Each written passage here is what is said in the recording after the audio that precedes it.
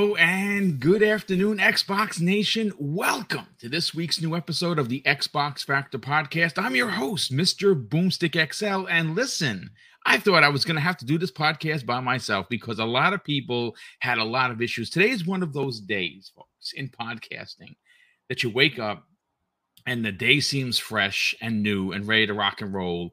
And then you get a bunch of DMs from people that just, real life gets in the way. And, well, listen, we have N64 Josh, who is excited as all H because, well, Bayonetta 3 releases on Friday.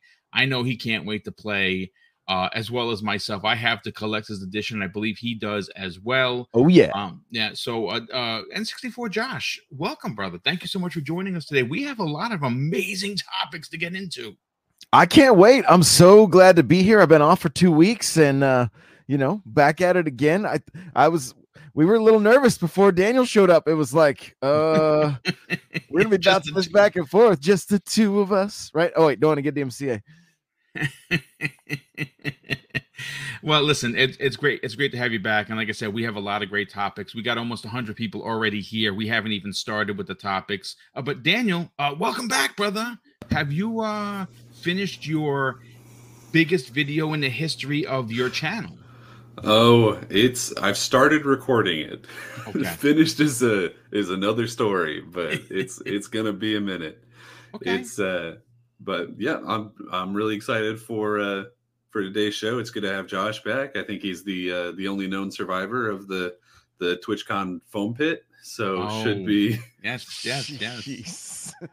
Well, listen, it is definitely great to have you here. And what we are going to be doing, folks, is just to keep you up to date. Is Boxenberger and Wandering Dutch have a special edition podcast going on right now where they're sitting down and interviewing the developers from Deliver Us the Moon. They have a new game. They have to follow up the sequel coming out this year, I believe, if I'm not mistaken. And if you haven't played Deliver Us the Moon, it was phenomenal. So hopefully, when they're done with that interview, they will then bounce back over to here, and then we will have a full panel at our disposal. But I definitely want to thank the 100 plus people that are here already. And listen, guys, let's get into it. And this is a subjective topic. This is one that I have been banging the drum since the inception of the acquisition. And I'm talking about Obsidian. Obsidian Entertainment is probably, if I may be so bold as to say, in the top 3 of Xbox Game Studio developers. They seem to be able to multitask in a way where and again, this is just my opinion. Please challenge me in the chat. And obviously, of course, the panel members that are here. I really do look at Obsidian and I think Insomniac. And not because they're identical developers. No, that's not actually what it is.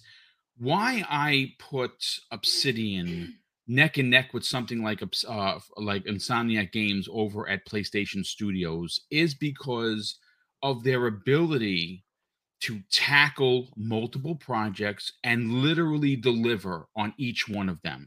Now, again, we just saw Grounded 1.0, a passion project, as we know, hit the streets.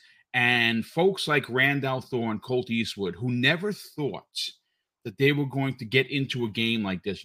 Speaking specifically about Randall Thor, he talked about it on the Xbox 2 podcast. He surpassed 50 hours. And he played the whole thing in co-op with Colt Eastwood, which we know Colt plays with his kids. And that in itself is awesome. But why I'm talking about Obsidian Entertainment to start today's amazing podcast is because of a Dual Shockers interview, folks. Now, look, as we know, Bethesda is hard at work at Starfield, right? And we talked about it yesterday on the Xbox Lunch Break special about all of the new things coming to that new IP.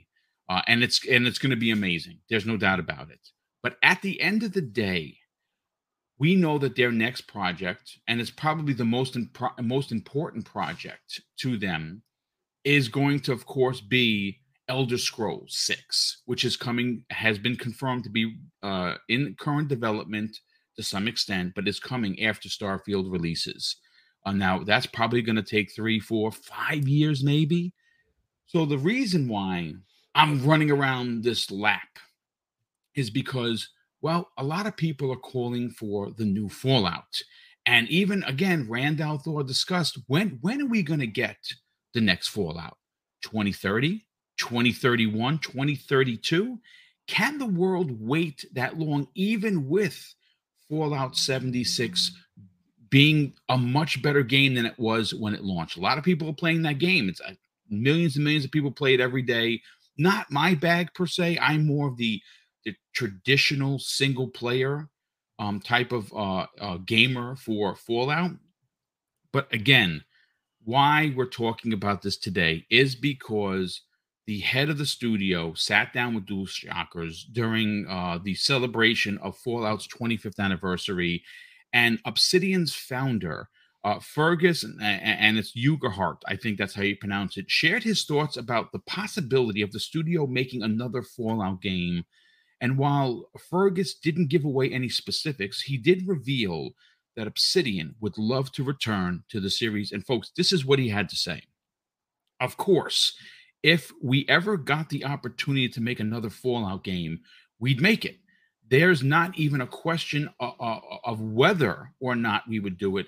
It's just, will we have the opportunity, and will that opportunity arise? He said, I hung around at Interplay for probably an extra year because I wanted to work on Fallout more. I love Fallout. Josh, I'm going to go to you first on this. This is a big deal. And Boxenberg is here. There he is. Boxenberg, welcome, brother. Hey, what's up? I'm super sorry for the delay. We were just having a short, extra special episode on my channel. I was in the chat. I was checking out. Yeah, with Keokin, and I had to briefly use the toilet in between the shows. So I'm very sorry for the 2-minute delay. Well, it's great to have you back, brother.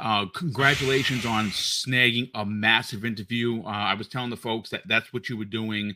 Yeah. And Deliver Us the Moon. I don't know if you played it. I played it. I absolutely loved it. I beat it. I cannot wait for the sequel. But Josh, let's get your opinion on this. Now, Obsidian is a developer that knows how to deliver both small games and very large games. Now, we know that they're currently working on The Outer Worlds 2. They're currently working on Avowed, which had a bit of a change of direction, as it's been known, which we know they're gonna deliver on that. We know that Grounded 1.0 is out there. They're going to continue supporting that game. Does this studio have the manpower and the prowess to deliver a new Fallout? Because we know that Bethesda is not going to be able to do that simply because it's all hands on deck for Starfield, and then, of course, the Elder Scrolls right after. Would you like to see a new Vegas 2? Oh, God. I'm so glad there's more people here than just me, because I have never played a single Fallout game at all, unless you count Fallout Kick him Shelter. out. I don't understand. Look, I'm going. Where's the camera? I'm going to the injection button right now. Hold on a second. Eject. That being said, though, they absolutely are the team for it, right? This is I have played some Outer Worlds, and so the little bit that I remember, I had a buddy bring Fallout 3 over and was like, and I was like, oh, this is like apocalyptic Skyrim. I get it, I'm here for it. I've just never sat down and actually played them. They seem like they would be the perfect choice. Do they have enough manpower? That's a great question. I mean, they can always add to the team, right? There's their studios, seem to be closing on the regular, and get more talent and get them built up and see what the passion's obviously there, and because they're all playing Team Xbox right now, it would be fantastic to see something like that. I know Fallout Vegas was very well loved. And so to see a sequel, I believe the fans would be all about it. Yeah, I agree. I think that this is a game that, I mean, look, I've played all the Fallouts except for the first two when it was a different perspective. I never played the original Fallouts because that was on PC and I'm not a PC gamer. If they ever re-released them or, remade them, I would probably give them a shot. But for me personally, I have put more hours into Fallout, the series, than many other series that surround it. Fallout New Vegas, in my opinion, folks, is probably one of my favorite in the entire series. Not because Obsidian is the best developer. Yeah. The story that they told, though, is amazing. And like I said, Bethesda, no slouch at all. I would imagine that if they do deliver on a Fallout 5, that it's going to be amazing. But personally, I don't think that they have the manpower to deliver a Skyrim 6 on top of what they're already doing with Starfield. That's going to need to be, maintained.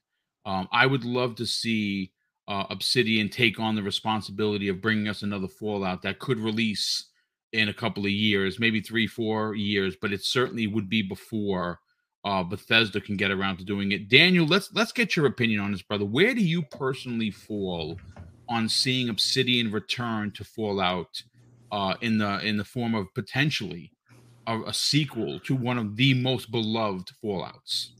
I mean, it would be like a dream come true. You know what I mean? I'm pretty much the opposite of Josh on this one. I'm a really big Fallout fan. I've played all of them. I've got I don't know if you can see this entire shelf up here is just Fallout. so I'm a little bit of a fanboy on this one. It's not surprising to hear that Fergus Urquhart wants to continue working on it, and specifically that people at Obsidian would want to continue working on it. Because Fergus was one of the people who created the Fallout franchise, right? And if you look at a lot of the people who have been hired at Microsoft over the last little while, you have most of like the big names that have worked on it, right? You've got Fergus, you've got Brian Fargo, of course, Todd Howard, and all the people at Bethesda. If there's ever somebody who can put together a Fallout game, they probably already work at Microsoft. You know what I mean? So it's really exciting that this is a potential thing. And I know that Obsidian did specifically say that they're not currently working on a Fallout game, because I think whenever the anniversary came around, they were like, "Hey, just so you know, just so no one gets their hopes up, we're not working on one right now." But I will say that was, I think, before Grounded went completely out, right? It was, what do you call it when it goes out of early access? I guess launched when it became. Yeah, well, I mean, I guess you can it would be the soft launch technically, because it was already out via the beta, if you will. Right, and then of course Pentiment comes out like next month, and that's being written by the guy who wrote and I think directed the Fallout New Vegas.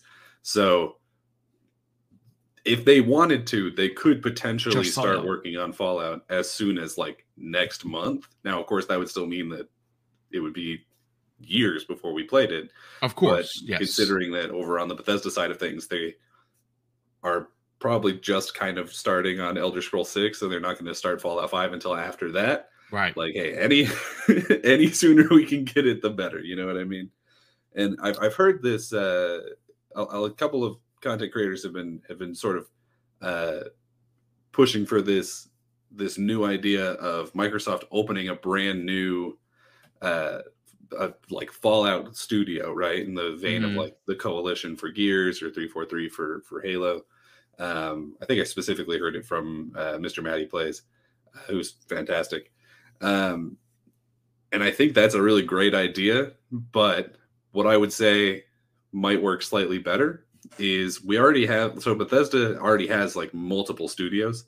Right. I think they should just staff those up, right? So they have the Dallas studio, the Maryland studio. I think there's another one in Texas. I don't know exactly where. I think Austin, maybe. Yeah, I believe it is the Austin division as well. Yes. Yeah.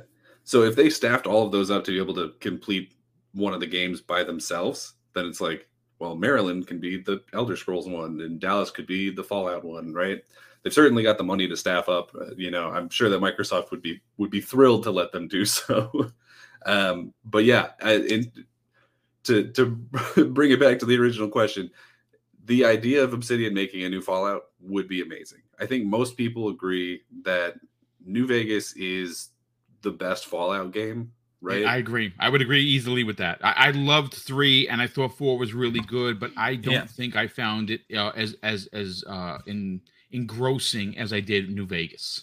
Right. New Vegas was the best. Yeah, I love 3 and 4, but New Vegas is just kind of on a different level. Indeed. And there's a reason why those games, even though we haven't. I mean, Skyrim is the same way.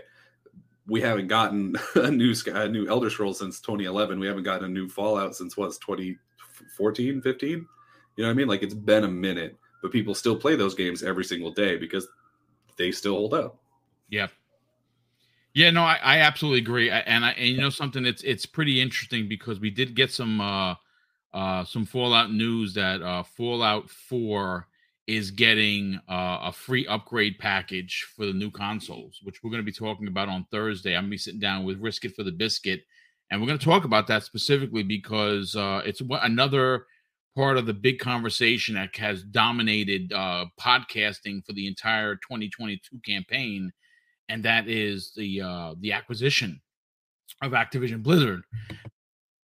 And one of the things that's interesting and what we're going to get into is Microsoft or Bethesda is going to be releasing this patch that brings Fallout 4 to not only PC and Xbox, but specifically PlayStation for the price of free in regards to their upgrade, bringing it to current gen consoles, which is the Xbox Series XS and the PlayStation 5. Unlike PlayStation, that charges. So we're going to break that down. But Boxenberger, Eternal Shaddai in the chat says something pretty interesting, and it goes in line with what Daniel McGee was saying.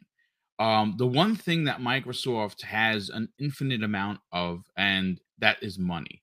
And they have the ability to allow for generated work email that suggests, hey, we're building a new studio. Would you be interested in working specifically on, let's say, the next Fallout, right? And he says this in the chat that I find very interesting.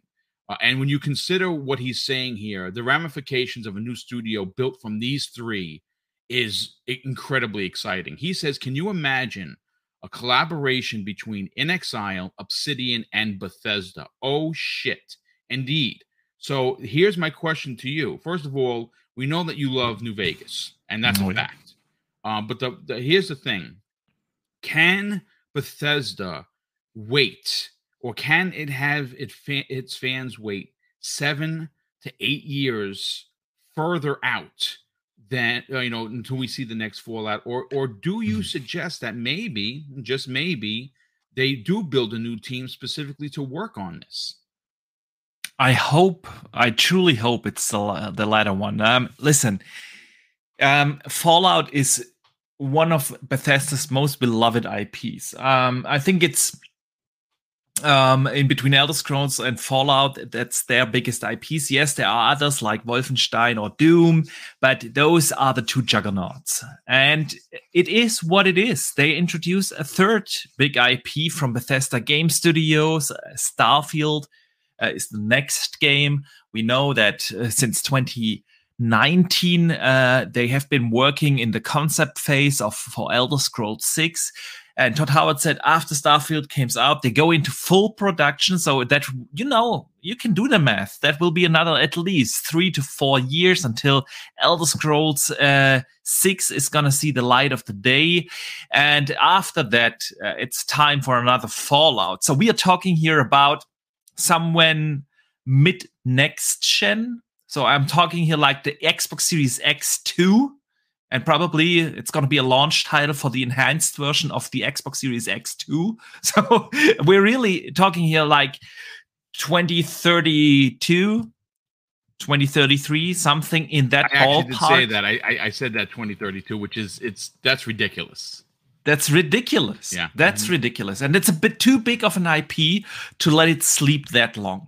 Fallout is still a phenomenal game. Yes, we have Fallout 76, but that's also kind of aging now. Yeah, that we enter the next gen and we see those next gen games and everything. So, yeah, what to do with Fallout? If there is a passionate team like Obsidian that have made the best Fallout game to date, yeah, why not give them the chance to do it? I mean, that's what Xbox always said. We want the developers to develop the games they want to make. And they literally came out and said, we'd love to do a Fallout 2 or a new Fallout game. So I truly hope they will give them the chance, because Obsidian, and I've said that before, is Microsoft's Insomniac. They are like a very well-oiled machine. They know how to develop games on a schedule. They literally said they aim for at least one release each year. And we've seen that. We've seen that with Grounded and Pentiment. Granted, not the biggest games to date. But yeah, next year, probably Avowed. Then we get Outer Worlds 2. Why not add another team in that very well-oiled machine that tackles Fallout? I don't think that Microsoft wants to let a Fallout sleep as long as they did Elder Scrolls. Elder Scrolls is now, Skyrim is now 11 years old. Yeah, I was going to say it's over a decade now. Yep. Yeah, and by the time the next one comes out, we're talking 15, 16 years in between, two main entries of that franchise or that IP. You don't want to do that to Fallout as well. It's not a good idea to do that, because by the time Elder Scrolls 6 comes out, you have already a complete new generation of gamers. Literally, half of the gamers at that point don't even know what an Elder Scrolls game is. Yeah, I agree. And Fallout is just too big for that. And that being said, again, if you look at Obsidian, they really know how to develop games, especially RPGs. Yeah, the writing is exceptional, the RPG mechanics are exceptional, the world building is exceptional. They are a massive juggernaut that Microsoft has in their roster, and now they want to make a Fallout game. So it only makes sense to give it to them and say, go nuts, go crazy, do what you want with the IP. And I truly hope that this comes to fruition. Yeah, I mean, listen, obviously the founder of Obsidian has already claimed that they want to do a Fallout outside of already what they're currently working on. And they're working on, obviously, a lot of projects. It would be, I think, in Microsoft's best interest not to allow an IP to sit for another decade. I think that the fact that I think what makes it easy for them to make this decision is the fact that you have ESO, which of course is the Elder Scrolls Online, and Fallout 76, which is a game. Both games are service games, right? Both games generate a significant amount of money, even though they're both free to play. They're constantly updating them, which is great. But at the same time, like, I don't play ESO. I've never wanted to play ESO. I bought Fallout 76. I put a couple hours into it. And when I played it, it was terrible. I haven't gone back because that's not my bag. I'm more of a single player guy. But to me, it almost seems like a missed opportunity when you have the three greatest RPG makers, Western RPG makers, in Obsidian, and Exile, and Bethesda. Probably Playground. We have to add Playground to that list, Boom, now as well.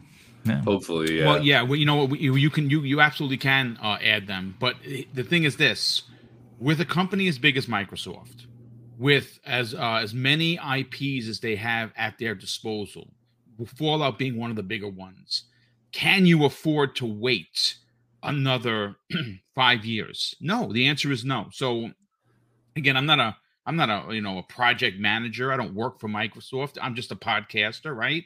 But I have to put it out there for everyone to potentially, discuss and compensate, is the fact that, listen, when you have this many studios and this many people in these said studios, it doesn't take a rocket scientist to want to generate an email and say, hey, listen, put it out there. Microsoft it prides themselves of letting people create what they want. You mean to tell me you couldn't find 100 staffers in between these 3 studios that want to work specifically on the next Fallout?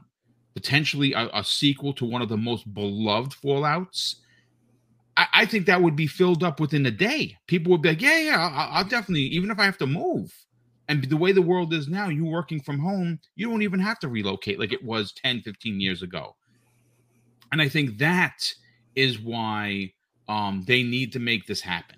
They need to allow for their internal teams to potentially come together, even if they're from different parts of the world, to make the next Fallout. I think it's a missed opportunity, but let's hope that we're not waiting for the another 5 or 6 years before we get a proper single player Fallout. I think that would be a big mistake. Hopefully Microsoft doesn't make that.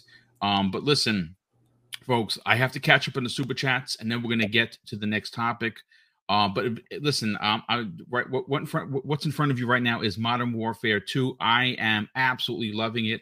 I'm playing on Hardened, which you're going to see I die a lot. Like, it is incredibly difficult. I don't remember. I've beaten the game on everything except for realistic in the 2019 one, and I got almost every achievement in the game. I want to get all the achievements in this as well. But yeah, I'm quite enjoying this. But I got to tell you, and I said it yesterday on the Xbox Lunch Break special, what has me bedazzled, if you will, is Gotham Knights. Like, I am so enthralled with that game. 30 frames or not, I don't care what anyone tells you. The game is amazing. Man, I'm still so torn about Gotham Knights. I know I shouldn't give a damn about the 30 FPS thing. I could also just play it on my PC. But on the other hand, I don't want to reward that kind of behavior from developers. But then it's Batman, dude. I'm still so torn whether to get it or not. Look, there's so many games currently that we're all playing. Like listen, it's on Xbox, on PC, on PlayStation, on Nintendo. There are so many games that I don't think that if you wait for a sale and you pick it up for $30, that you're a terrible person. Plague's Tale, Call of Duty, Persona 5, you have Bayonetta at the end of the week. I mean, there is just so many games. Mario and Rabbids 2 released earlier this week. It's just crazy how many games have come out. So if you wait on it and you pick it up for $30, that's honestly not that big of a deal. But I am here to tell you that I'm absolutely loving it. I love the story. I love the graphics. The 30 frames does not bother me at all. The fighting is phenomenal. I don't know what to say, but let me catch up on the super chats, and then we'll get to topic number 2. Drawn TJ, generous friend of the program, drops a $5 super chat and says, "Morning, guys. The Age of Empires 25th anniversary live stream starts in an hour. It better come with console." Yes, I believe there's going to be a console announcement of some sorts, because Aaron Greenberg actually said in his tweet, being somewhat cryptic, regardless of where you play, you should tune in, which indicates they're going to announce it. And I mean, we all expected that they were going to announce it. It's one of Boxenberger's favorite games of last year. And I have 360 hours in H4 already. And if they release a console port now, I will be gone for another 360 hours. It's listen, it's that good, guys. It's that good. You like what you like, and it is absolutely nothing. I have never played one, and I'm going to give it the old college effort for sure. Eternal Shaddai, who's been a member for 6 months, said, I'm repeating what he said before. Can you imagine a collaboration of the kings of RPGs between inXile, Obsidian, and Bethesda? Great show, Boom. Thanks so much for that, brother. And yes, I love the idea. I'd love to see a new team, a Fallout team made from these 3 epic RPG makers. I think it would be amazing. We have Game Players HUD Zero, who's been a member for 13 months. Thank you so much for that. He says, "Hey, Boom and panel, Fallout New Vegas 2 should be a shoo-in. Bethesda and Obsidian is on the same team. N64 Josh needs to get on Fallout New Vegas ASAP." Yes, you do, Josh. Yes, you have to play that game. We also have Drawn TJ, drops an additional $5 super chat and says, "Boxenberger, you missed my super chat in your podcast. I said hi and good morning." Man, I feel terrible. It sometimes happens. I was so focused on the list of questions that I must have missed it. I'm super sorry. Drawn TJ, I'm going to give you a proper shout out on Thursday's World of Gaming, promise, and apologies. I feel terrible. Yeah, I'm always like that. If I miss one, I feel guilty. But listen, it's not done on purpose. But thank you for the super chat, Drawn TJ. Sir X-Man dropped a $2 super chat and says, damn, I'm still waiting on Mecha Soul 3, please. I think we're all waiting on Mecha Soul 3. That is for sure. But listen, folks, let's get to topic number 2. Now, this one, I'm happy to have someone with the technical prowess that knows in here, Boxenberger. You know, one of the things that continue to really muck up social media, especially when it comes to developers, Boxenberger, is this constant attack on the Xbox Series S. It has been called a potato. It has been called the least wanted console by developers. But, you know, and again, this is just a couple of knucklehead developers who seem to be more PlayStation focused, and this is where their bias is now bleeding into their social media presence. It has come to my attention that it was that Gotham Knights specifically was blamed for 30 frames per second versus, if you look at the actual stats from Digital Foundry, the Series S actually ran Gotham Knights better than the Series X and the PlayStation 5, which is ridiculous. My question to you, Boxenberger, is the Xbox Series S holding back the generation? You know what holds back game development is always the lowest common denominator. And if we just look at some facts, what is the lowest performing platform that Gotham Knights can be played on? That's PC. That's the PC. Minimum specs of the PC. So if anything is holding game development back, it's PC. And it's ridiculous to say that. So listen, there's a simple and very obvious answer what was going on, and that was laziness of developers, the publishers, the managers, whatever, who gave them the time to optimize the game for the consoles. That's all. It's laziness of the studio to not develop or to not optimize for console. Nothing else. Series S is not holding anything back. If we look at the minimum specs of Gotham Knights, just look at that. It's a RTX 1600 Ti, which is a 7-year-old GPU, and it wasn't even a high-performing GPU at the time of release. So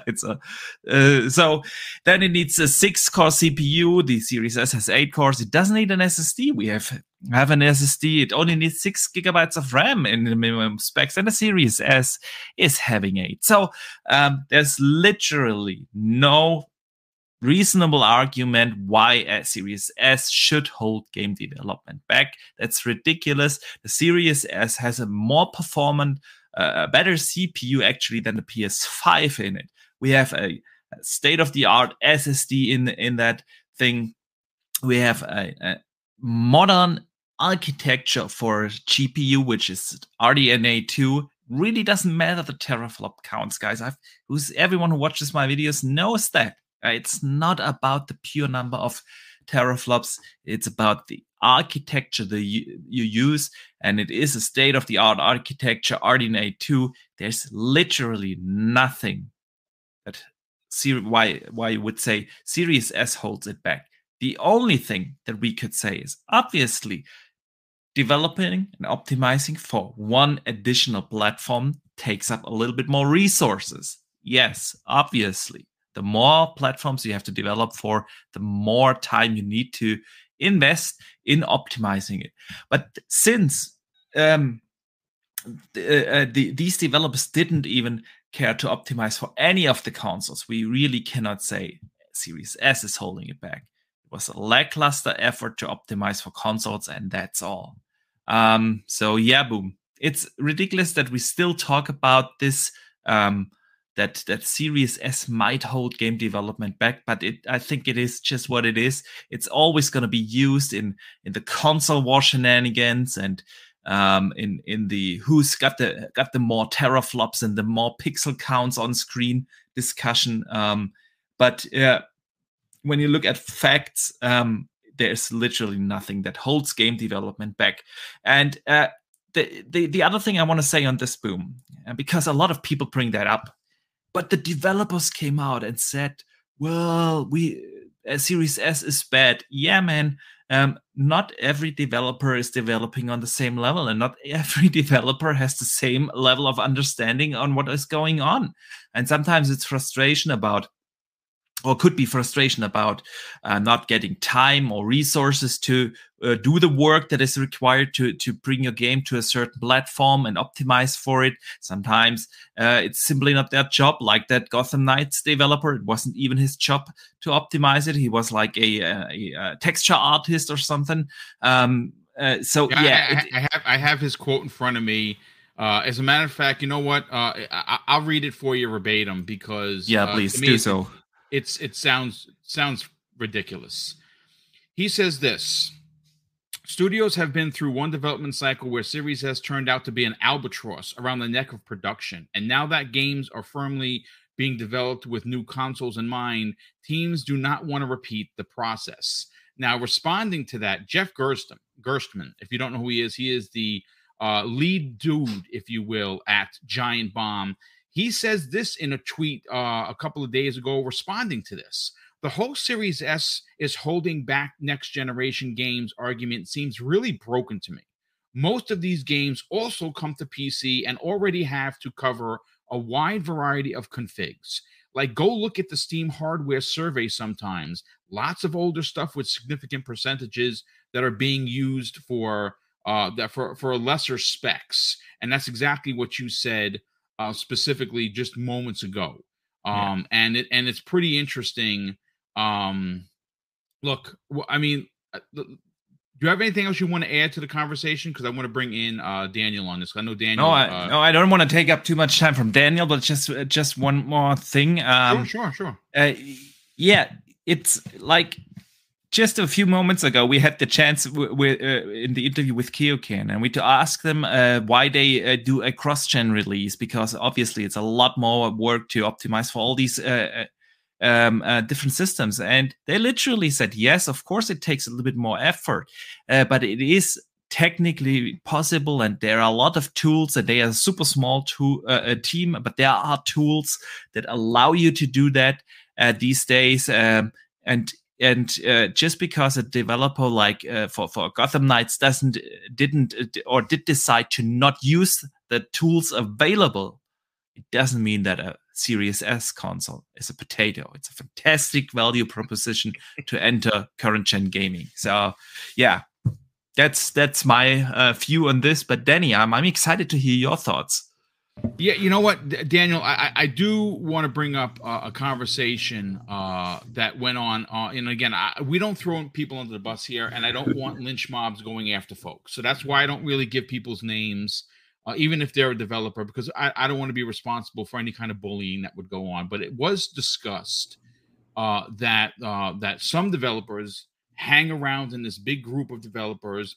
And it was suggested that they're trying to figure out a way to get Microsoft to abandon the Series S console and only work with the Xbox Series X. Because if you didn't know, folks, the Microsoft's rules for releasing games on their platform is that you have to, if it's going to be next gen, let's just say only, it must release for the Xbox Series S and Series X. Which means that if you are a developer, you must develop for both of these platforms. Now, if it's coming out for the Series X and S, it's likely that it's going to come out on PC. So you're going to be working on a plethora of releases across a broad spectrum.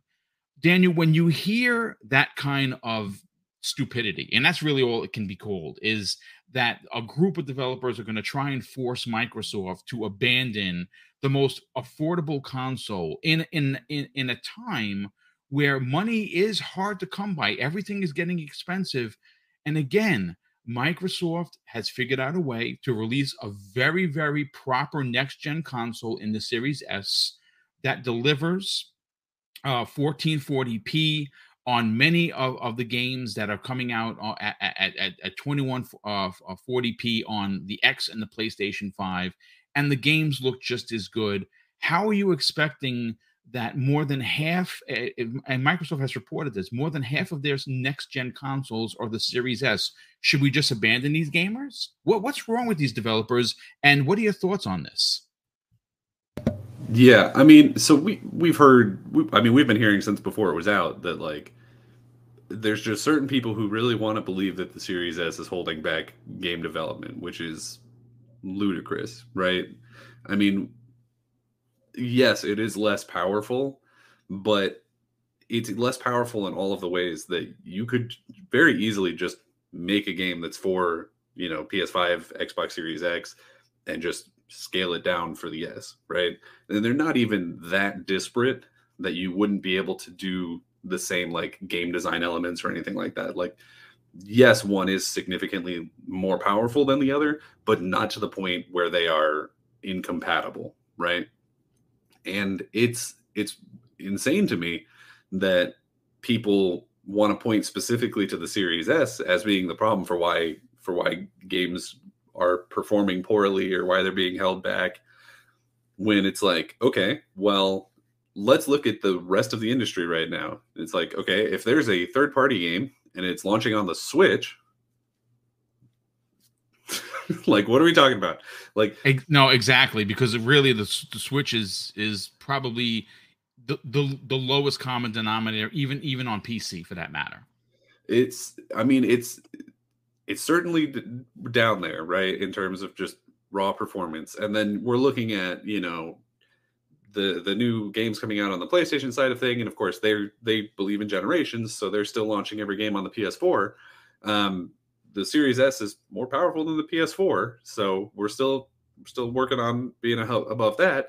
And then, as Box said, on the PC side, specifically for Gotham Knights, the recommended or the like lowest setting that you need is a 1060 Ti, right? Which is a very old card, and I will say also an unusually powerful card for what the lowest specs for most games on PC are. My computer has like a 10, I think it's like a 1040, like it's nothing, right? And I'm still able to play pretty much any games that I want to on my PC. Not well, but they run, right? So there are so many lower SKUs that people are making games for than the Series S. Like, people always want to talk about whatever 1090 Ti, whatever it was. Sorry, I saw somebody in the chat correct me, and they were right too. But the point is, like,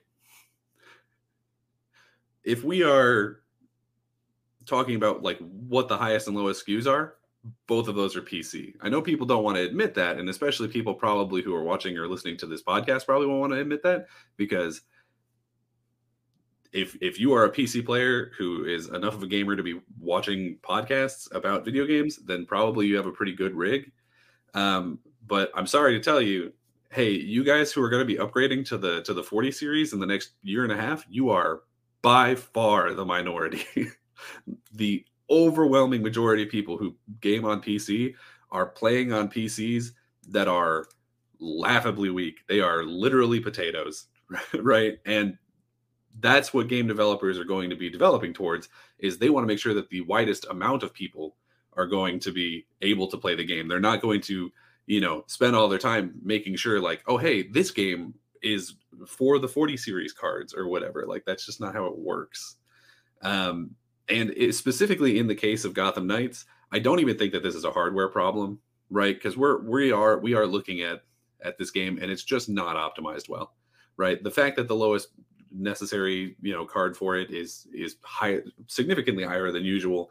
The fact that even on, like, Paris Lilly was talking about how he's got it on his super high rig computer and it's barely holding 60. Like, it's just not a well optimized game. I don't know why people immediately jump to like, it must be the Series S's fault, instead of like, maybe the game's just not great. Like, I don't know how people connect these dots. It's interesting. So I want to bring some Boxenberg. I know you got to get out of here in about 30 minutes. So right after this topic, we're going to go into Hellblade because I want to get your opinion on that. But Josh, I want to bring you into the conversation. But before I do, just for schematics, let me break down an article that I pulled regarding 120 FPS support. Now, this is an older article, so I would imagine the list for both has gotten bigger. But the list that I have in front of me right now on the article is just to give everyone an idea of the prowess that is the Xbox Series S, the potato as it's known to many people in the community. The PlayStation 5 currently has, and again, this is an older list, so maybe it's more. But bear with me. According to this list, has only 20 games that are available with 120 frames per second support. Now, we know God of War Ragnarok is going to offer that, and that's amazing, and I'm sure a lot of their first-party stuff does as well. But what's interesting here, folks, is the Xbox Series X and, of course, the talk of the town right now, the Xbox Series S, Josh. This list has 86 games, literally 4-1. 4-1, the Series S, the little guy, the little brother of the Series X, can play 4 times more games in 120 frames per second than the PlayStation 5. Josh, when you hear that, what do you say about what these developers are calling the Series S a potato, or the key factor to holding back the new generation of console gaming? It's just shocking, honestly. Like, it's shocking. You would think they would know better. And you guys immediately went to the Switch. I mean, playing either of the Doom games on the Switch. Like, if you love Clay Fighter, by all means, play any modern game on Switch, unless you want to try the Cloud, right? Which is not great either. So it's so bizarre hearing statements like this. Like, the machine, they were all people could find for a while, right? I had a buddy who that's all he had was his Series S. That thing, it was a little powerhouse. It was killer. But I brought my Series X over, and he was like, "Okay, I can see a few differences here, but like at the end of the day, it was still getting the job done." You know, I'm recommending to a ton of people this year. They're wondering what gifts to get their kids, or what, you know, the Series S with the Xbox All Access. Like, what a fantastic Christmas that's going to be for so many kids this year.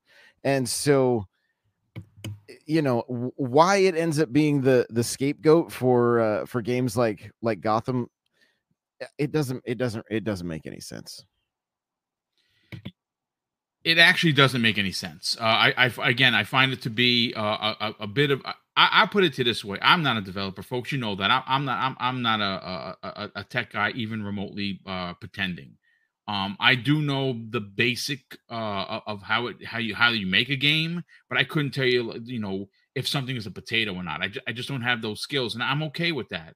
But I am going to say that anyone in the development community that comes out and says something as preposterous as that is embarrassing themselves. Like, if I say it, you're like, that Boomstick, he don't know what the hell he's talking about. He's never developed a game. But to have an actual game developer come out and suggest that this console, which is a next-gen console and can currently play more games than the PlayStation 5, you know, the god-tier console that everyone thinks is the greatest thing since sliced bread, 4 times more games in 120 frames per second is just you embarrass yourself. And a lot of these devs that came out, and there wasn't a lot of them, it was like maybe 4 different devs from different studios came out and had to retract their statements because not because they were getting hate, because their statements were wrong.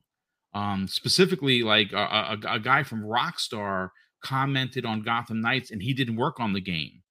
I don't know if that's such a smart thing. You know what I'm saying? Like, you kind of really paint yourself into a bit of a corner when you say stupid things like that. But listen, it is what it is. People are going to be knuckleheads and they think they're going to get their 15 minutes of fame on social media. If that's how you want to do it, good on you for doing it. I will never do that because, well, I have more pride and a sense of giving the right information if I have it in front of me to the community, not being a knucklehead or a fanboy. Boxenberger, I want to move on to the next topic, which is why I'm really glad you're still here.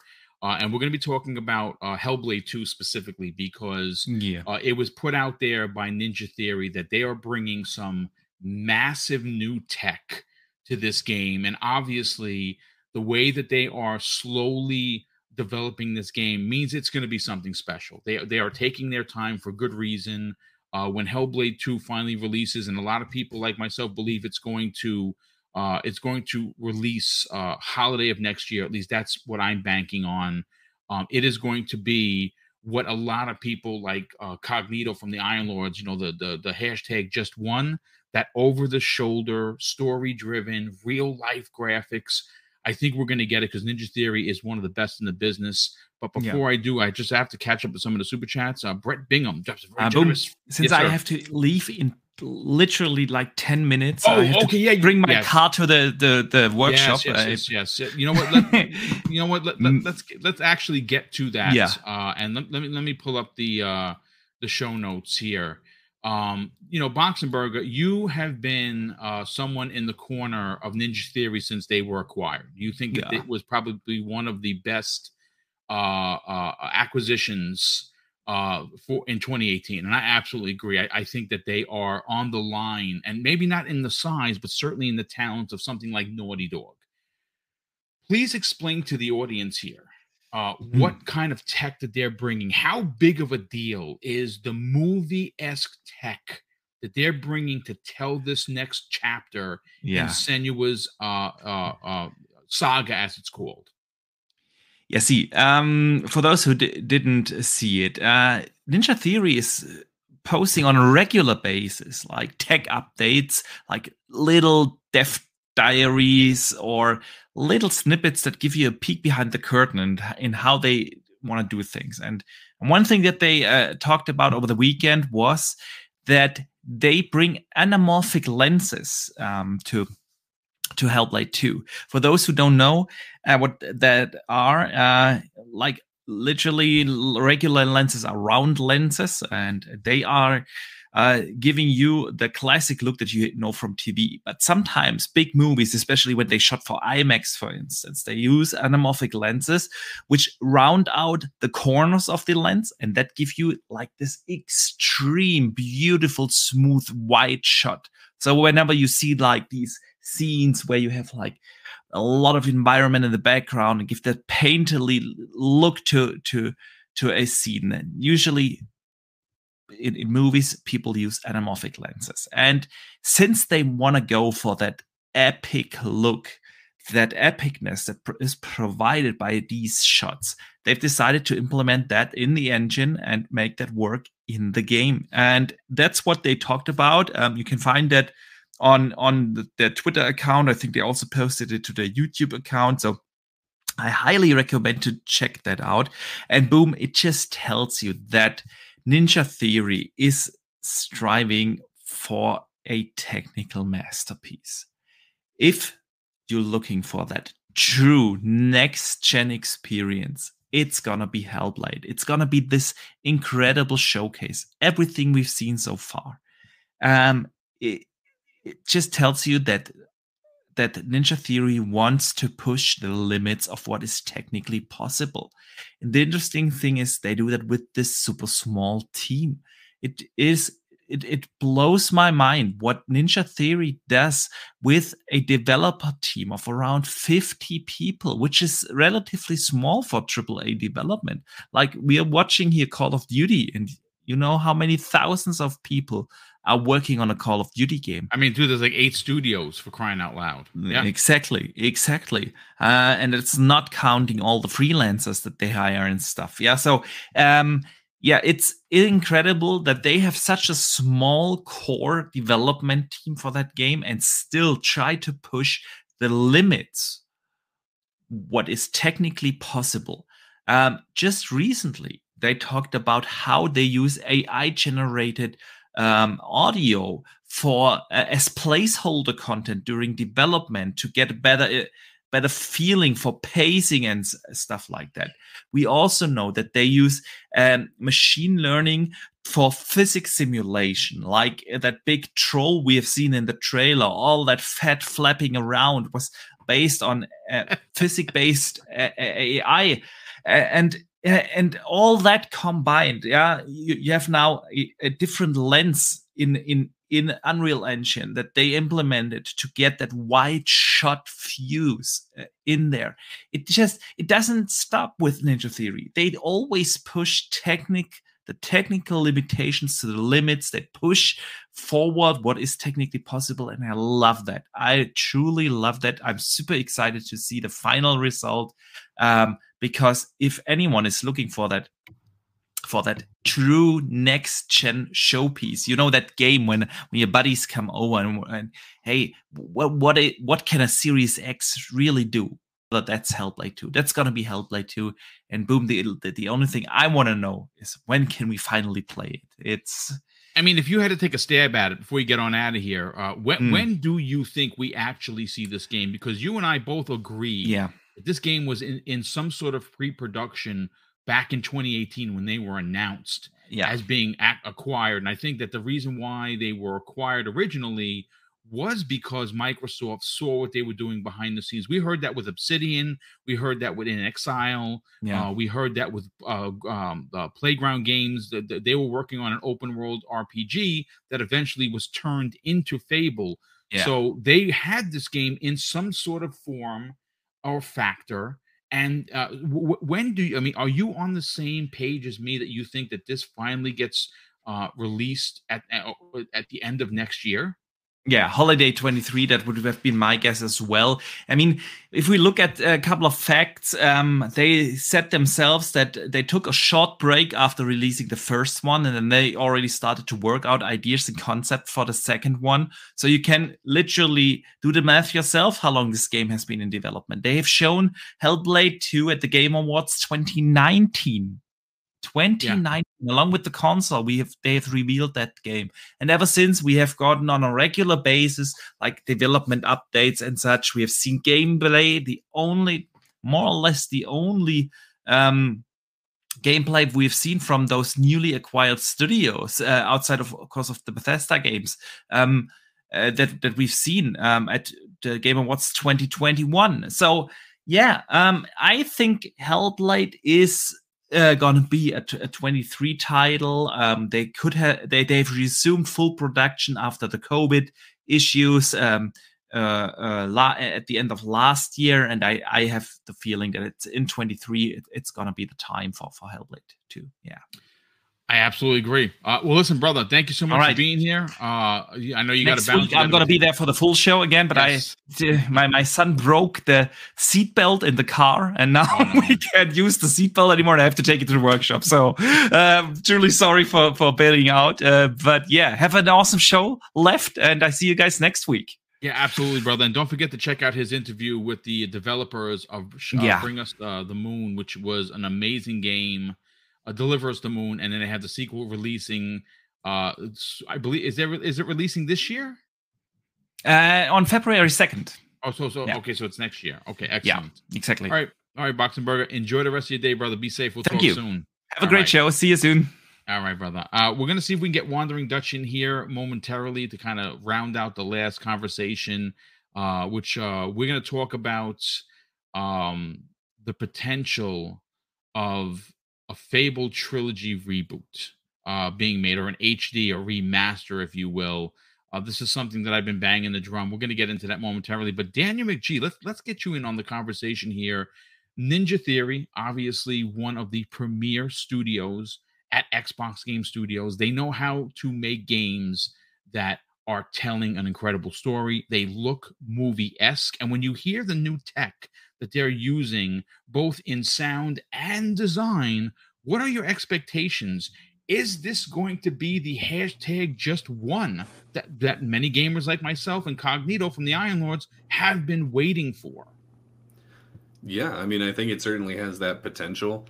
I think anyone who's played the first Hellblade knows how really unique that game is, how really special the idea of that is. If, like we were talking about earlier, if Obsidian is Xbox's answer to Insomniac, then Ninja Theory is their answer to like Sony Santa Monica. You know what I mean? Is their Hellblade 2 is, to my knowledge, I think, is going to be the first game that Xbox is putting out that's entirely Unreal Engine 5. So that's going to be something to see, right? We're going to see, it might be the first game to put, if depending on how early next year it comes out, it might be the first game we see that was developed on Unreal Engine 5, I think. I don't know if anything else has come out for that. Is Hellblade, is Redfall Unreal Engine 5? Does anyone know in the chat? I'm not sure. Yeah. Not sure. I'll look that up real quick. Yeah, but so, it's going to have that going for it. It's, Ninja Theory was always a good studio, but the first Hellblade game, I think, really put them into sort of the public eye in a way that they hadn't been before. And so I really think that they're going to spend, I think them understanding that, I think they're going to really, really hammer home this game. I think that they know how important this game is to them, and they're going to make sure that it pays off. I also think that this is, I might be wrong on this, I think this is going to be one of Xbox's first exclusives that is not also on the Xbox One, if I'm correct on that. Yeah. I don't think Hellblade 2 is currently announced to show up on Xbox One. No, I believe it's next generation. And just to confirm, Redfall is in fact using Unreal Engine 5. Oh, okay. Yeah. Never mind then. I didn't think so. Regardless, though, I think it's going to be something very special.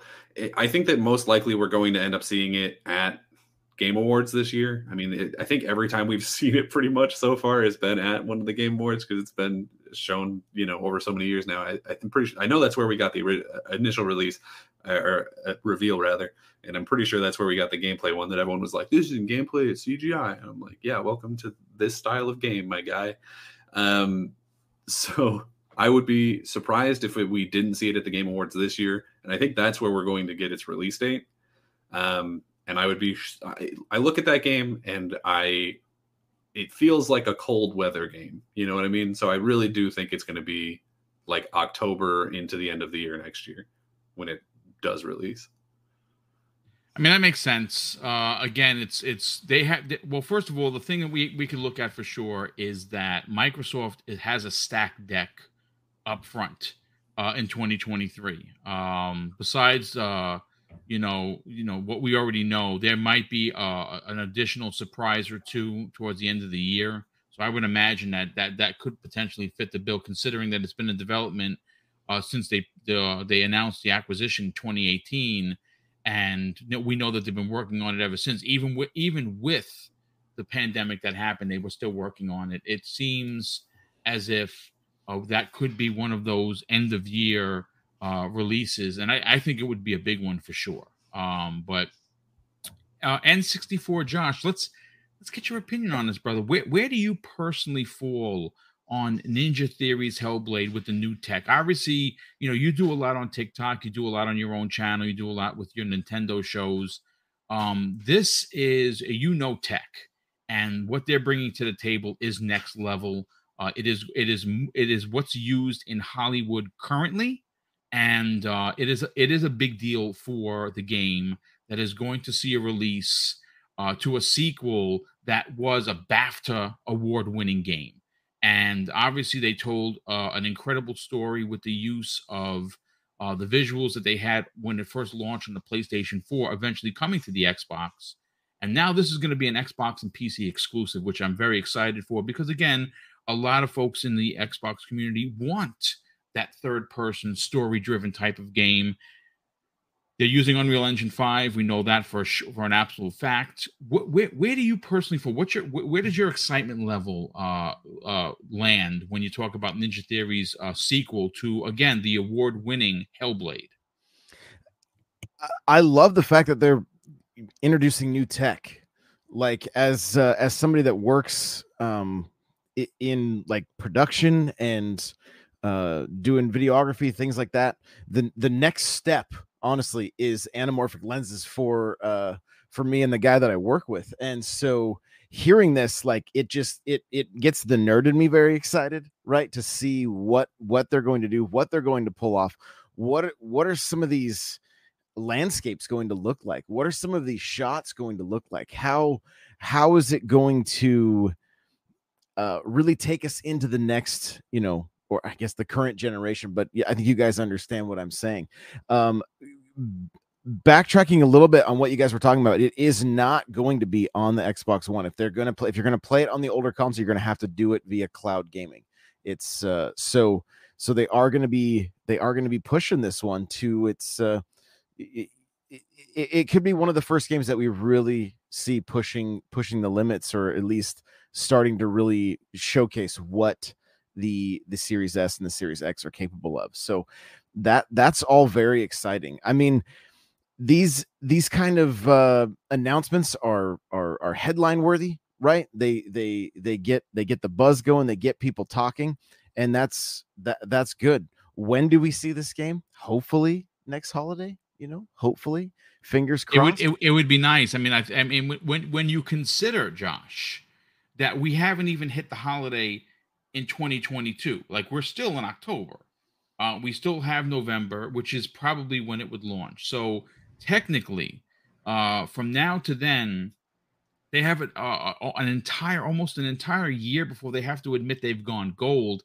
I think by then they will have more than enough time. And again, I'm not a developer, so I really can't say how far along that they are. They're not. But I think that considering that the game has been in development for many, many years, you got to wonder if it's close. And if they're going to do polishing and they're going to add, different sound technology to it and, really bring this to movie-like, they're going to spend a significant amount of time on polish to deliver that type of experience. So I'm with you. I think that this is definitely fall of next year. Yeah, and take all the time they need, right? That's it. This needs to be one of the Xbox titles that launches that doesn't have any egg on the face. Yeah. Come out, run smooth, look good, incredible story, incredible sound design, graphically be a masterpiece, and that would be a big win for Xbox. Yeah, it absolutely would. And I agree. I think it would be again at that point, we don't know, and we're all assuming that the ABK deal is going to be done well before the summer of 2023. So once that's out of the way, and Microsoft, is going to announce to the world that they did in fact acquire these incredible, Activision Blizzard King, you're going to want, that premier, quote unquote, premier show-stopping title to sell your console in the holiday of next year, and this could potentially be that game. And the fact that it's going into the Xbox Game Pass day and date is just bonkers. But let me catch up with some of the super chats, and then we will get to the last topic of the day. Now, but folks, because we have a smaller panel, we're probably going to shut down the show a few minutes before. Normally, it's a 2-hour show. But like I said, today was one of those days where we just had a tough time getting people because everyone had something going on, and it's perfectly fine. We're going to deliver 4 topics as we do, as always. Brett Bingham, a good friend of the generous friend of the program, just a $5 super chat and says they need a New Vegas 2. The OG New Vegas was the only Fallout you can throw a javelin in. See, I didn't even remember that, to be honest with you. It's been a while since I played that. Kirby Zero Louise, generous friend and developer of the in the industry, says this after dropping a very generous $10 super chat. If those devs don't want to support the Xbox Series S, they can go PlayStation 5 or PC only. That is how you correctly voice your issue to Microsoft. Microsoft took a risk of this happening with the Xbox Series S. Let the hand of the market do its work. And I think that he's onto something with that. I think that, you don't go out there and cut your nose off to spite your face because you're playing some sort of stupid console war shenanigans, especially in the business of development, where the last thing you want to do is get yourself blacklisted or blackballed, if you will, and nobody wants to hire you for console war stupidity. I don't get it. Again, the maturity for some people doesn't match their age, and I find that to be ridiculous, to be honest with you. Keo Walker, who's been a member for 17 months, says 1080p gaming is mostly CPU bound, and the Series S CPU is more than enough for that, indeed. And Keo Walker drops a very generous $5 super chat and says, Age of Empires officially announced for console. Yeah, we'll be talking about that on Friday's new episode of Breakfast with Boom, because that is a big deal. See, again, I've never played Age of Empires. Not my bag. I like RTSs, but I don't know if I would dig that, being that it's going to be on console, being that it's going to be on Xbox Game Pass. I will certainly give it the old college effort. But what I want to do, folks, is look, remakes and remasters was a thing that we saw very, very prominent in the Xbox 360 PS3 era, right? So when the new consoles were launched, we didn't expect we would see the same thing. We expect that it would be a lot of sequels to a lot of the games that we played on the older generation consoles. But the one thing that Sony has done, and I have to bring Sony in because, well, they are known as the remaster station. Now, for better or for worse, they do take their IPs and they do re-release them. We've seen this time and time again. Now, is it a cash grab? Some people might suggest so. Something like The Last of Us, the original. After seeing a PS3 launch, then a PS4 remaster of that, and then a remaster of the remaster on PC, and now the remastered on the PlayStation 5. Look, it's a thing. It's a thing. I don't agree with a game that is relatively new getting remastered. I think that's ridiculous, and could be suggested as a just clearly a cash grab. But one of the things that I want to talk about, and again, this is one of those self-made topics because I'm such a fan of the series. Fable, we know is in current is an active development. We don't know how long that is before that game releases, Daniel. It could be next year, unlikely though. It's probably holiday of 2024. That's what a lot of people are saying. That, listen, get it done right. If you're going to put it out there, just do what you have to do to make sure that this is one of those monumental releases that changes what people think about Xbox development, right? That's what you're looking for here. More so though, Daniel, Fable is an IP that saw incredible success that started out on the OG Xbox, right? And then obviously it was released on the Xbox 360. And there are a lot of gamers that don't know what Fable is, right? They don't know anything about the game, about its history, about how big of a trilogy it was. And considering that Playground Games is hard at work on the I guess you can call it a reboot of the franchise, my question to you is, with remasters and remakes being so prevalent in this era of gaming, is it potentially in the best interest of Microsoft to find a team that could remake at least the original, or if you really want to go crazy, remake the entire trilogy so that gamers who don't know who this franchise is has an opportunity to play the original games and have a sense of, oh, I'm really looking forward to Fable reboot now because I got a chance to play the trilogy. And I kind of want to bring the chat in on the conversation. Do me a favor, man. Throw one in the chat if you want to see a remastered trilogy, or two if you don't. Josh, Daniel, what are your thoughts on this? So I definitely give PlayStation a lot of guff for the way that they're handling their remakes and remasters. In that it seems to be their primary thing that they're doing currently. It feels like they're remaking a lot of games that don't really need to be remade, and then whenever somebody else is doing a remake, they buy up exclusivity for it. Like it feels like most of their really notable third-party exclusive deals that they have going, like KOTOR remake, Silent Hill 2, Final Fantasy 7, are all remakes. If I'm like, I mean, I know they have other ones. Obviously, they have like Forspoken and Final Fantasy 16 as well. But like, it feels like somebody at a boardroom in PlayStation HQ just wrote remaster remaster PS2 on like a huge whiteboard, and it was just like, there it is, guys, do it. Remaster everything. That being said, I do think that there's a ton of franchises over on the Xbox side of things that I think are kind of in desperate need of a remake. Fable certainly could use it. I think that's sort of what the Playground game is going to be. You know, I don't think it's going to be, obviously like, hey, this is just Fable 1 again. But I think it'll be sort of, like a reboot sort of situation, kind of in the vein of like not like Final Fantasy 7, but where they're going to take the ideas of maybe the original franchise and change them to make them more modern. So I don't know necessarily that we need a whole trilogy of Fable remakes. I think a remake of like Fable 1 would be a good place to start, though. People have been, to take it back to the Fallout side of things, people have been asking for a remake of Fallout 1 and 2. I think at this point we could use a remake of Fallout 3, maybe even New Vegas, because it's been that long.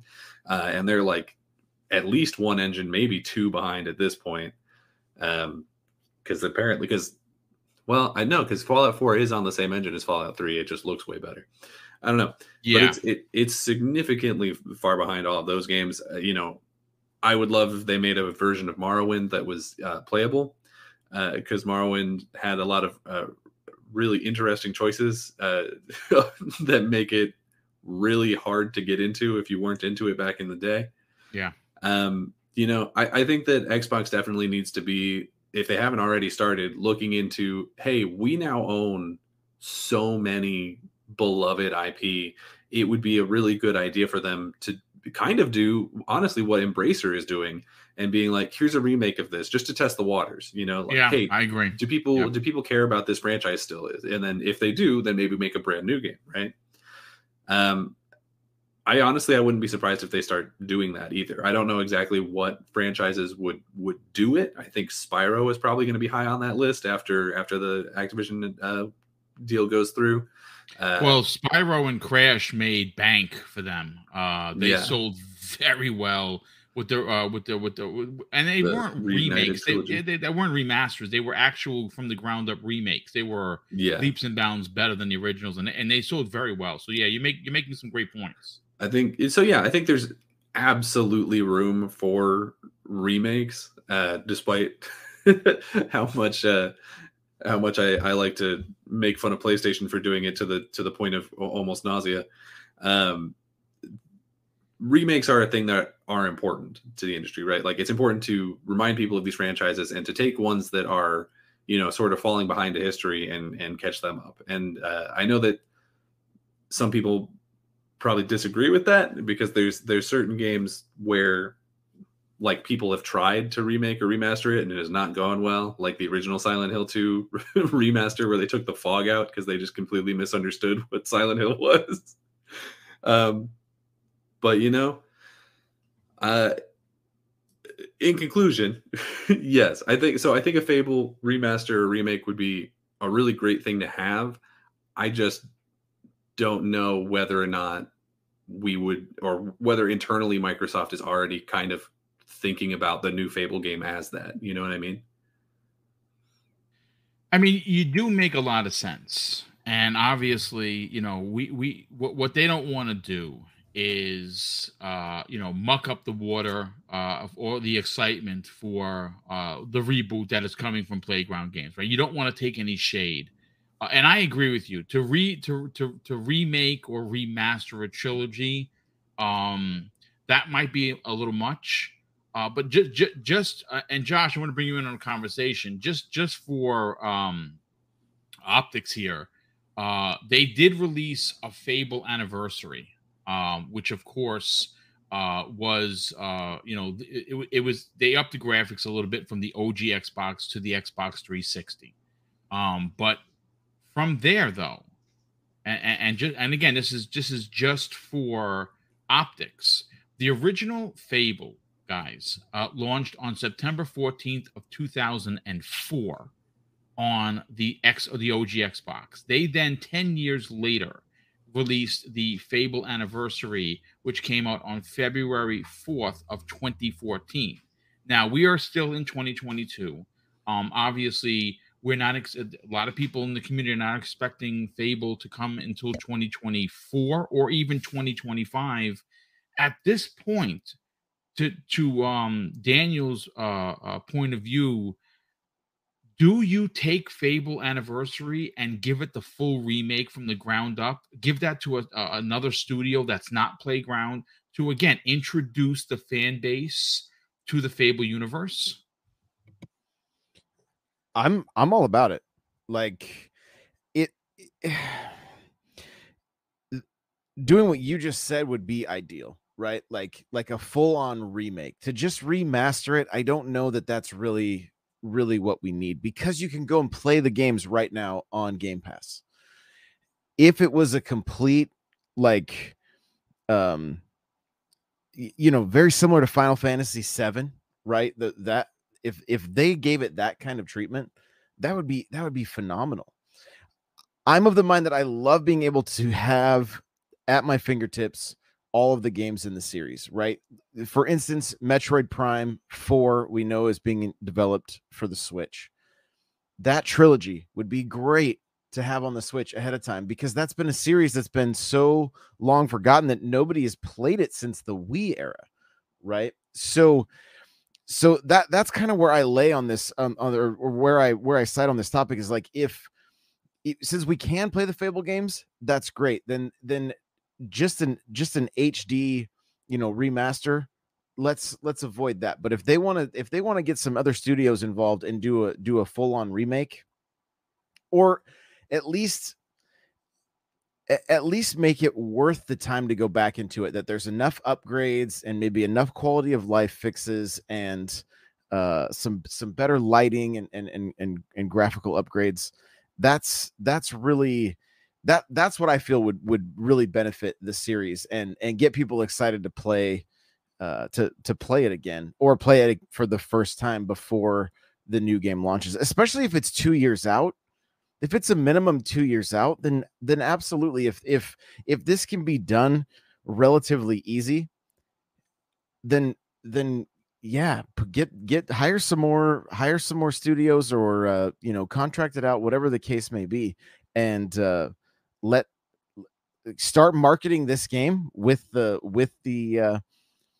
remakes, because that first game is a game that everybody should play. If you have an Xbox and you have Game Pass, you definitely should play it. But if there's word that Fable may be getting a remake, then it's tough saying hold out for something we don't know that's coming. But I would gladly jump back in again, just to, because that was so quirky. Do you guys remember doing YMCA in that game? Like, yes. There's some quirky stuff. There's some humor in the Fable series, the original trilogy, that I don't necessarily think will translate well in this era of gaming, which is why I have been on the fence on whether or not you bring Fable back, but you kind of change it somewhat. I know there's a lot of people against it. Like Zemi Games, who used to be a part of the show, he's against removing the chicken kicking and the fart making that you found in the original, which I mean, I guess is okay. Me personally, I kind of want to mix. Like, I don't want that to be completely washed away. I'd like some subtle hints and inferences towards it, but I kind of want my adult themed swashbuckling, if you will. You know what I'm saying? I don't know what you guys feel about that. Yeah, it's a more of an M-rated Zelda, right? Like I'm let's do it. Let's take it up a notch. And I mean, honestly, you know, I don't know. We know Rare's doing Sea of Thieves, but like, I kind of wonder what they would do with Fable personally. Just after seeing Sea of Thieves and the swashbuckling and you know, the pirate life, if you will, I wonder what they could do with something like that. But the more mature themes, I'm okay with it. And you could refer to yourself as the legend of the chicken kicker, if you will, because wasn't that one of the names? that was one of the names you can add for you. So yeah, it was for stuff like that. Yeah. Look, I don't know, Daniel. I mean, real quick, before we get we do the outros and get everyone out of here. I mean, where do you fall on the presentation of Playground's Fable? Do you feel that it needs to retain some of its humor, all of its humor, or do you want a little bit of a mix of both? I think it needs to be funny, but I feel like it can be funny in a new way. Yeah, right. Okay. You can leave chicken kicking in there because that's, I mean, I feel like that's classic, right? Like you can't get rid of that. The bit where you like intimidate people by farting in their faces, I don't think that's going to hold up well. I really don't think people are going to respond well to that in 2023 or 4 or whatever when that game comes out. Like, it's just, I feel like fart jokes, they had their time in the sun and now it's over, right? I would be more interested in seeing Playground put their own spin on it and sort of being funny in their own way and maybe taking it a little bit more seriously than the old Fables, which did, of course, get serious. But I think that when I look at Playground specifically and I look at the games that, you know, the Forza games that they've done in the past, and we see sort of the trailer and sort of the level of fidelity that we're expecting from this game at this point, right? Is I don't think we're expecting to see, you know, cartoony characters with weird proportions like the original Fables. And so I feel like if also in a game where people look like real human beings, you grab somebody by the head and fart in their face, I just don't think that's going to read well. I agree. Yeah, I agree. I mean, look, but, you know, there are a lot of people in here. Master Jazz, a friend of the program, says that if you remove the humor from Fable, it's really not Fable.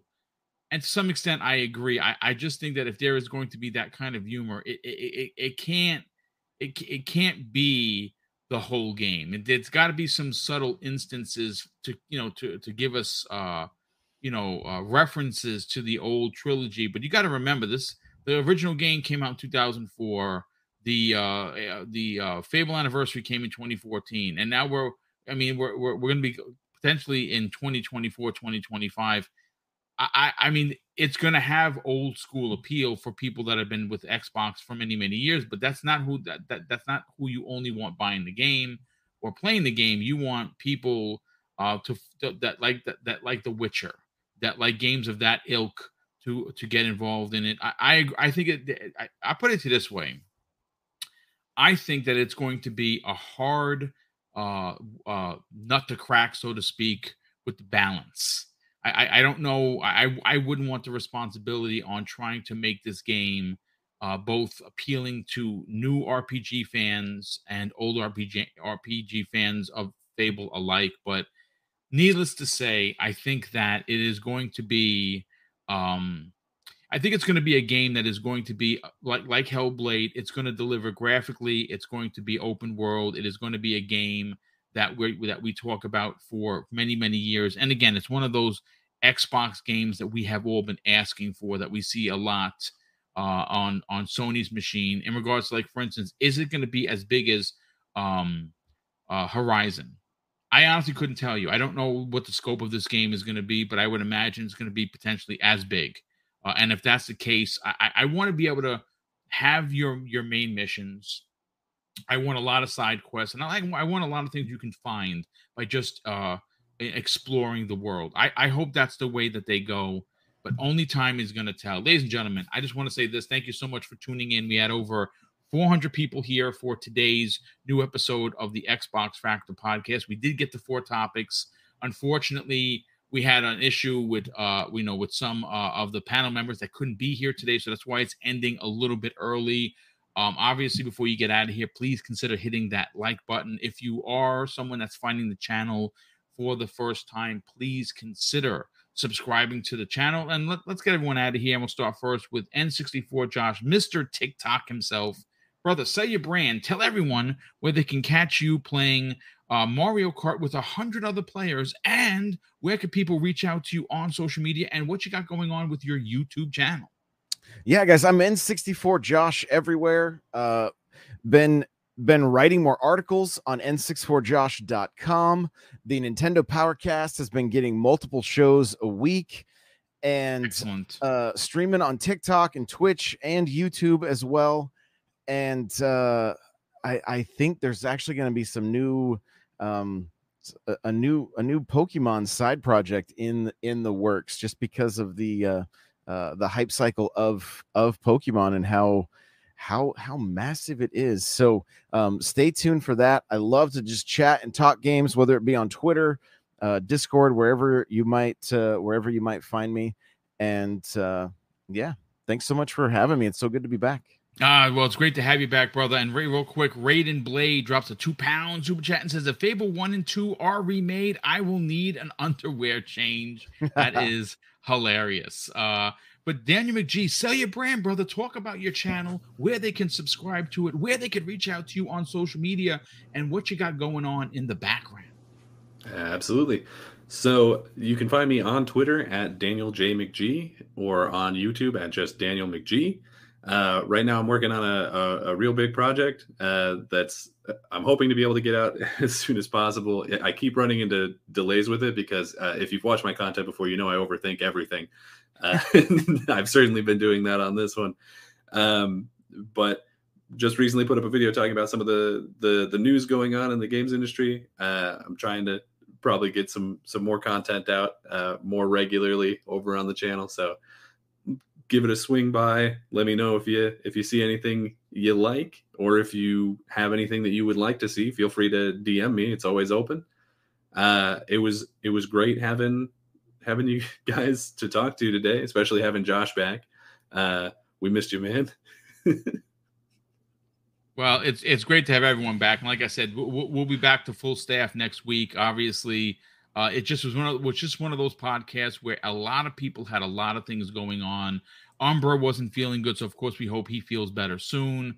Obviously, Boxenberger had his car issues, and both Mav and Pong had work-related issues. So like I said, we should get everyone back next week, so don't sweat that. But again, I want to thank all the super chats that have come in. Those continue to power the show, and we definitely appreciate that, and the channel memberships, as well as, of course, all the support by you hitting that like button. And of course, I'm going to close out today's show, folks, with something that's important to me. Hopefully one day it'll be important to you. And that's something that my dad taught me with kids. And he would say, Craig, treat others how you want to be treated. And also, it doesn't cost anything to be nice. You live by those rules, son. I can guarantee you're going to have an awesome day. So take care, everyone. And we'll see you next week on the newest episode of the Xbox Factor Podcast.